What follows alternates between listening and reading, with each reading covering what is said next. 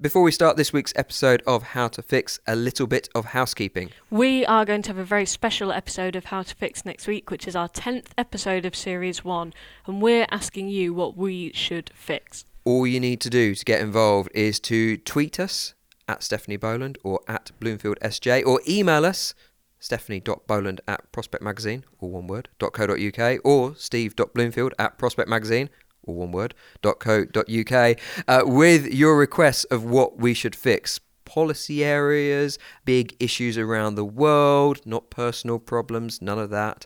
And send them to us. We'll do the research and then come back and tell you how we're going to fix it. And we're going to do it as a quick-fire show with penalised points for going over time. Now, on with today's show. Hello, my name is Steve Bloomfield, and this is How to Fix, the weekly podcast from Prospect, where we try to fix some of the country's and the world's most pressing problems. This week, air pollution. Think of a city with an air pollution problem, and a few years ago, Beijing probably would have sprung to mind.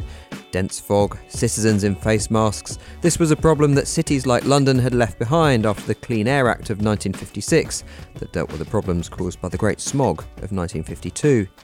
But while London and other cities in the UK don't suffer from a great smog today, they are feeling the effects of air pollution in far greater ways than many of us have realised. An estimated 40,000 deaths each year are attributable in some way to air pollution. Too many cars, of which too many of those are diesel, are causing serious health problems.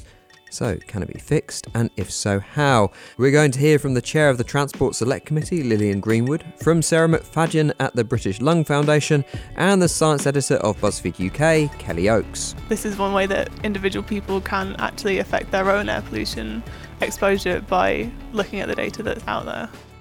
But first, here's Prospect's Stephanie Boland. Hello, Steph. Hi, Steve.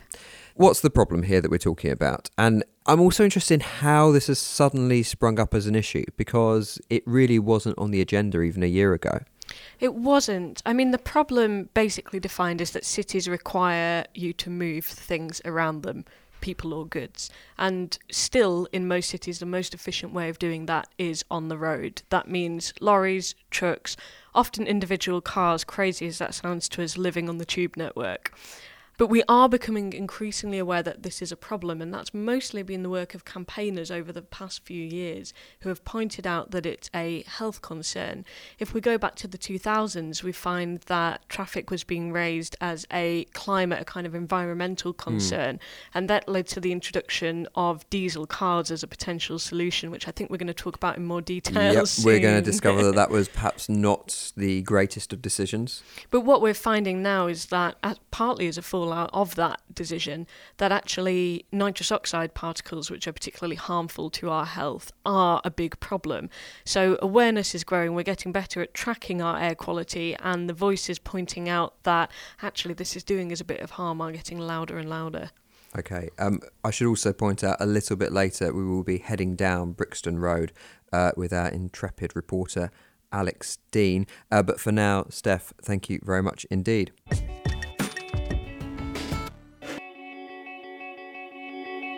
Kelly Oakes is the science editor of BuzzFeed UK and has written extensively about air pollution, particularly here in London, and she joins us now. Let's start with the government's air quality plans, which you've written a lot about, which perhaps aren't quite as well thought through as they could be. I think the criticism that gets levelled at them quite a lot is that the plans tend to be plans for more plans rather than plans in themselves. And the latest one that's come out has been criticised because it's not actually forcing any local authorities to implement clean air zones, which are kind of zones in city centres or town centres where there would be disincentives for people to drive their cars there. So they're saying this is one option, but they're only saying use this as a last resort, not you should be doing this. So they're not forcing local authorities to do anything, and they're not even... Are they do much persuade them? There is some funding available for it now in the kind of latest version of the plan, but they're actually telling them to only use it as a last resort, not to do it as a good idea, as one thing that would work. And why do you think that is? I mean, I think there's possibly a worry that by disincentivizing people from driving cars into city centres, then local businesses would suffer perhaps. People who drive their cars and like driving their cars around would be kind of angry about that and not want to not want to have to pay the penalty. Essentially, it's probably a case of not wanting to rock the boat too much. But from the people I've spoken to, essentially the only way we're going to cut pollution in city centres is by having fewer cars and fewer high polluting cars like diesel cars actually driving around in them. So that seems to be the heart of the problem, doesn't it? That we drive cars and government doesn't want to stop us driving cars because they think that would be unpopular. Yeah, exactly. I mean, I'm sure it would be unpopular, but there seem to be very limited ways of actually fixing this problem, and that is one of them that everyone can agree on, that this actually would be a way to fix it. I mean, even in the government's own technical report, they say that 27 clean air zones are needed to fix the problem, but they're not mandating any of them. So they're saying, we need this, but up to you if you do it. We need this, but try everything else you possibly can before we do this. Tell us a little bit about how bad it is here in London, because I know you've done some work on streets that, am I right in thinking, kind of breached their limits for 2017? Yeah, it tends to be different streets every year. This year it was Brixton Road that was the first to go, and then Putney High Street tends to be bad. Oxford Street also tends to be bad, but I think this year actually has seen some improvements. I think there's been a scheme of getting electric buses down there instead, and that kind of has been showing some sort of signs of lowering the pollution there. But yeah, people started to call it the Clean Air New Year's Day when on the 5th of January kind of we breached this annual limit that's been set out. So, and what does that mean then if an annual limit is breached so early, in terms of, you know, the consequences for people that walk down there every day? Yeah, I mean the health consequences are quite clear. There was a report out last year that showed 40,000 deaths every year are attributable to air pollution, and 11,000 of those come from nitrogen dioxide alone, which is the limits we're talking about get breached every January. So it's clearly a big problem. How do we take in that kind of data? Because, so I live in New Cross, and there's a bench off the Old Kent Road that tells us how bad the air pollution is, and I don't look at it because I have no control over it, and I kind of don't want to know. But there are people doing a lot of work to get as a good picture of the data across town, right? Yeah. So around London, there's a team at King's College who have 100 monitoring stations, and you can go onto their website and have a look and kind of see what the pollution is for that day as a kind of a broad picture. And then there are also startups. One, for example, is called Plume. They're based in Paris, but they are working on a sort of monitor that you can take around, like attach to your backpack and carry it around with you, and see on an app what the kind of pollution is where you are on that particular day, and you can kind of choose to go down a side street instead of a main road, that sort of thing. So this is a way that you as an individual can at least try to avoid the most polluted streets. Exactly, yeah. And you know, as we know that it's a problem right now and we're not kind of tackling it as quickly as some people would like, this is one way that individual people can actually affect their own air pollution exposure by looking at the data that's out there. Kelly Oakes, thank you very much indeed. Thank you. Now, as Kelly just mentioned, Brixton Road is one of the worst in London. Our very own Alex Dean commutes up it every day, so we sent him out to tell us what it's really like. So I'm standing on Brixton Road, which is, right by my house. Just looking around now, I can see 6, 7 buses, and obviously dozens of cars stretching kind of as far as the eye can see. I actually used to go on runs down this road after I first moved in, which wasn't a very sensible thing to do. That Guardian piece of this road breached its annual air pollution limit this year by the 5th of January. I mean, that's a 365-day limit, breached in, 5 days. That was Alex Dean on the Brixton Road. You're listening to How to Fix. We're joined now by Sarah McFadyen, Policy Manager from the British Lung Foundation. Sarah, thanks for joining us today. Thanks for having us. Can we start by talking about the health problems caused by air pollution? There was a report recently that said that 40,000 deaths each year could be attributable to air pollution. How big a problem then is this for the country? Well, at the British Lung Foundation, we've been increasingly worried about the effect of air pollution on all our health. The reason that we sort of got into campaigning on air pollution in the first place was because the patients we support, people who are living with a long-term lung condition, something like COPD or asthma, were coming to us and saying that on days when pollution levels were higher, their symptoms were much worse. They were finding it harder to breathe, harder to get out and about, just kind of harder to live their normal lives. So we know that breathing in polluted air for people who've already got a lung condition can really exacerbate their symptoms and in some case can even put them at risk of having an attack and winding up in hospital. But the effects go much wider than that. So air pollution really is a risk to all our health. Breathing in polluted air has been linked to lung cancer, it's been linked to heart disease, and there's new evidence coming out all the time, actually, which is linking air pollution with a whole range of health conditions. So we've seen potential links with diabetes, we've seen links with Alzheimer's. So I think there's probably quite a lot that we actually don't know yet about what the full health effects could be, and it could even be more than we think. And Sarah, is this a problem that's got worse over the last few years? And if so, why do you think that is? So if you actually look at the numbers, at the raw data, our air quality is improving very slowly. It's not improving quickly enough. So we know that people in towns and cities across the country are still breathing in levels of pollutants which are both illegal in some cases and in most cases dangerous.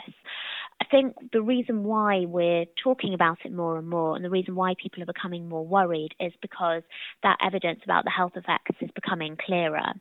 So, a few years ago, I think there was a lot less research that had been published. There was a lot less kind of public discussion about what the effect of breathing in that polluted air could have on us.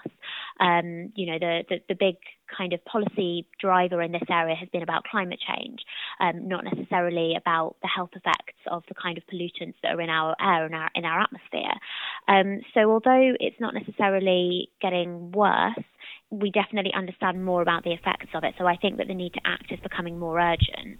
And Sarah, obviously there's things that we need to do across the board, but in terms of prioritising, what would you say are the most urgent steps that need to be taken? Well, I think we've got this commitment from the government to phase out new diesel and petrol cars by 2040, and that's a good thing. But I think what we need to do most urgently is look at how we can get the most polluting vehicles out of the most polluted areas. So in town and city centres, most of the pollution that we're breathing in is from traffic. So cars, buses, lorries, vans, kind of all the different vehicles that are driving around there. So that's really where we think we need to look at most urgently, both by putting into place more clean air zones to actually restrict the number of those polluting vehicles that are driving into city centres, and putting in place the sort of fiscal incentives that we need for people to either upgrade their diesel car to something cleaner or to not buy diesel cars in the first place. So we've been looking to the budget next week. We're very hopeful that the Chancellor is going to announce higher taxes on new diesel cars to start sending a message that that's not a clean choice, it's not a green choice. And we would also like to see a scrappage scheme to help people who bought their older diesel cars in good faith upgrade that to a cleaner model. Can we talk about that issue of diesel cars that were bought particularly around 2000 and in the years after that? They bought these cars, they were encouraged by the government to buy them, weren't they? Because they were supposed to be cleaner. Yeah, that's absolutely right. Most people bought their diesel cars because they thought that it was a better option, and all of the policy drivers were there to get people to buy diesel because the CO2 emissions were lower, so it's good for climate change. But although the CO2 emissions are lower, the nitrogen dioxide emissions, which is the stuff that's most poisonous, most dangerous for us to breathe in, those are actually much higher on diesel cars. But we weren't really thinking about that back in the early 2000s, like you said. So it's, most people who own a diesel car bought it really in good faith, thinking that they were making a good choice. Now we know that's not true. We need to find ways to get people out of those diesel cars and into cleaner models as quickly as we can. Can you understand how some people might be either frustrated or just a bit disbelieving then of any government that says, oh no, we've changed our minds, actually this is the thing you need to do to improve air quality or help the environment? Absolutely. I mean, It's very frustrating. Certainly a lot of the people who we support at the British Lung Foundation, people who've got chronic lung conditions, they do need their cars to get around, and many of them bought diesel cars, and they can't very easily just stop using them. So it is a really difficult issue, and that's why we're really keen that we have some sort of scrappage scheme to really incentivise people and help people move to a cleaner model. And at the same time, and the slightly longer term goal, but we do need a big investment in public transport in towns and cities so that there are other better options for people to get around. Are there areas where there has been good progress in towns across the UK or overseas? I think what the Mayor of London is doing is very positive. We've been very supportive of the new T-charge, which will charge the most polluting vehicles extra for driving into the centre of London. Based on the modelling, that will bring down levels of pollutants quite significantly over the next few years. So I think that's a really good example, and we'd like to see other towns and cities doing similar things. And when you look at the evidence from Europe, there are other cities. Berlin is one, Milan is another one, I think, where they've brought in similar schemes to try to restrict the most polluting vehicles from driving in the worst affected areas, and that's been quite effective. But the evidence is that you do need to actually put in place measures to either prevent people driving in the city centre or make it unattractive to do that. And without having those kind of measures and levers in place, you don't get the reductions in pollution that we need. Sarah McFadyen, we'll leave it there. Thank you very much indeed. That was Sarah McFadyen from the British Lung Foundation.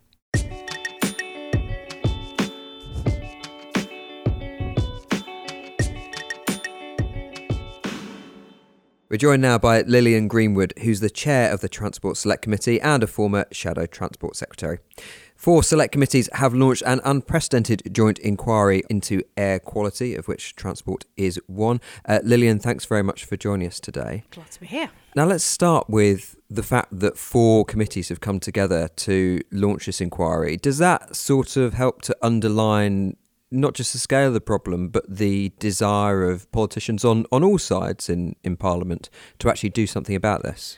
Yeah, I mean, I think it tells you how important this issue is, and it's certainly risen up the public agenda in recent years. Public Health England say that poor air quality is the largest environmental risk to public health. And of course, it crosses a number of government departmental boundaries. And I think that's why the select committees have come together, partly to sort of say to government, you have to get out of your silos. You've got to think about this across the whole of government and what needs to be done and how you can work together to address what's a really pressing issue. And is that, you think, one of the reasons why governments have found it difficult to tackle this? Because it does cover, as you say, lots of different government departments? I'm not sure I would want to use that as a reason to defend not having acted sufficiently up to now. But undoubtedly that's an issue, that you can have things falling between 2 stools or between 4 stools even. But I think there's a growing recognition that something needs to be done. And of course, the government have been taken to court about their failure to act, and that's perhaps what's more likely to have prompted the activity. But I think as the select committees, we're wanting to work together, and we're recognising that this tackling this problem requires action on a number of fronts in terms of policy. You say something needs to be done. What's the something? Well, I guess that's precisely what we're going to be looking at in our inquiry. We're wanting to know whether government policies take into account health and environmental impacts of air quality. We're going to look at the plans that they've now set out in their air quality plans. Say, are these effective? Are they proportionate? Are they going to deliver reductions as quickly as are needed and as quickly as possible? We're going to look at whether other places are doing it better and whether they've got that collaboration in place that's necessary. There's a bit of a challenge here, isn't there, in that obviously there's a lot of local variation into what policies are going to be needed where. Are you kind of looking at it across the country? Well, I think that's a really important point, is that the government's plan actually pushes a lot of responsibility onto local authorities. And there's a real concern and a pushback indeed from a lot of local authorities saying this can't just be left to us. It needs real leadership from the centre. So we'll be looking, I think, in our inquiry at that balance between what's the right role for government and how do they support local authorities to deliver this at a local level. A lot of the problems we look at on this programme are problems that we know what the solutions are. It's just either there isn't quite the political will, or more often there isn't the money. Is this one of those problems, or do you think that we're still in that phase of, well, actually, how do we try to fix this? Are there actually too many complicated factors involved? I think we know to a large extent what the issues are, and indeed what some of the solutions can be. The reason that transport is such an important part of this inquiry is that it is road transport that's responsible for air pollution in most cases. About 80% of nitrogen oxide emissions come from road vehicles. It is diesel, cars, vans, buses that are the cause of the problem. And we know what some of the solutions are. It is cleaning up vehicles, it's getting some of the most polluting vehicles off our roads, but it also might be reducing the number of vehicles on our roads at all by helping people to switch to alternative to public transport or to active transport, cycling and walking, which of course has benefits beyond tackling air pollution. It's about general health in the population. And of course, things that tackle air pollution might also help to tackle the growing problem of congestion in our towns and cities too. So there's a political issue here then, isn't there? Because it's all very well saying, well, we need better public transport and we need fewer people to be using cars. But let's be honest, there are very few politicians that want to say, I'm going to take your car off you.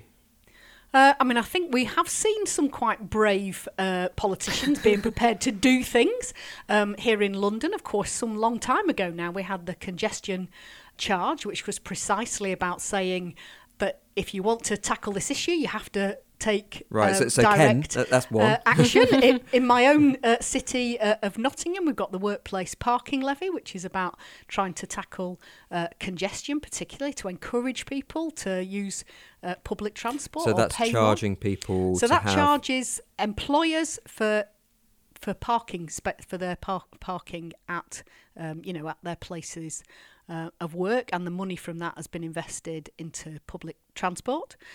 So I think there are things that we know can be done, and I guess that's one of the concerns from local authorities actually, is that those are difficult political decisions, and they want the government to be supporting them and assisting them, rather than sort of saying, right, well, the ball's entirely with you and you have to perhaps have some of those difficult conversations that we might need to have as a society about how are we going to tackle this problem and what does that mean for all of us and our behaviours.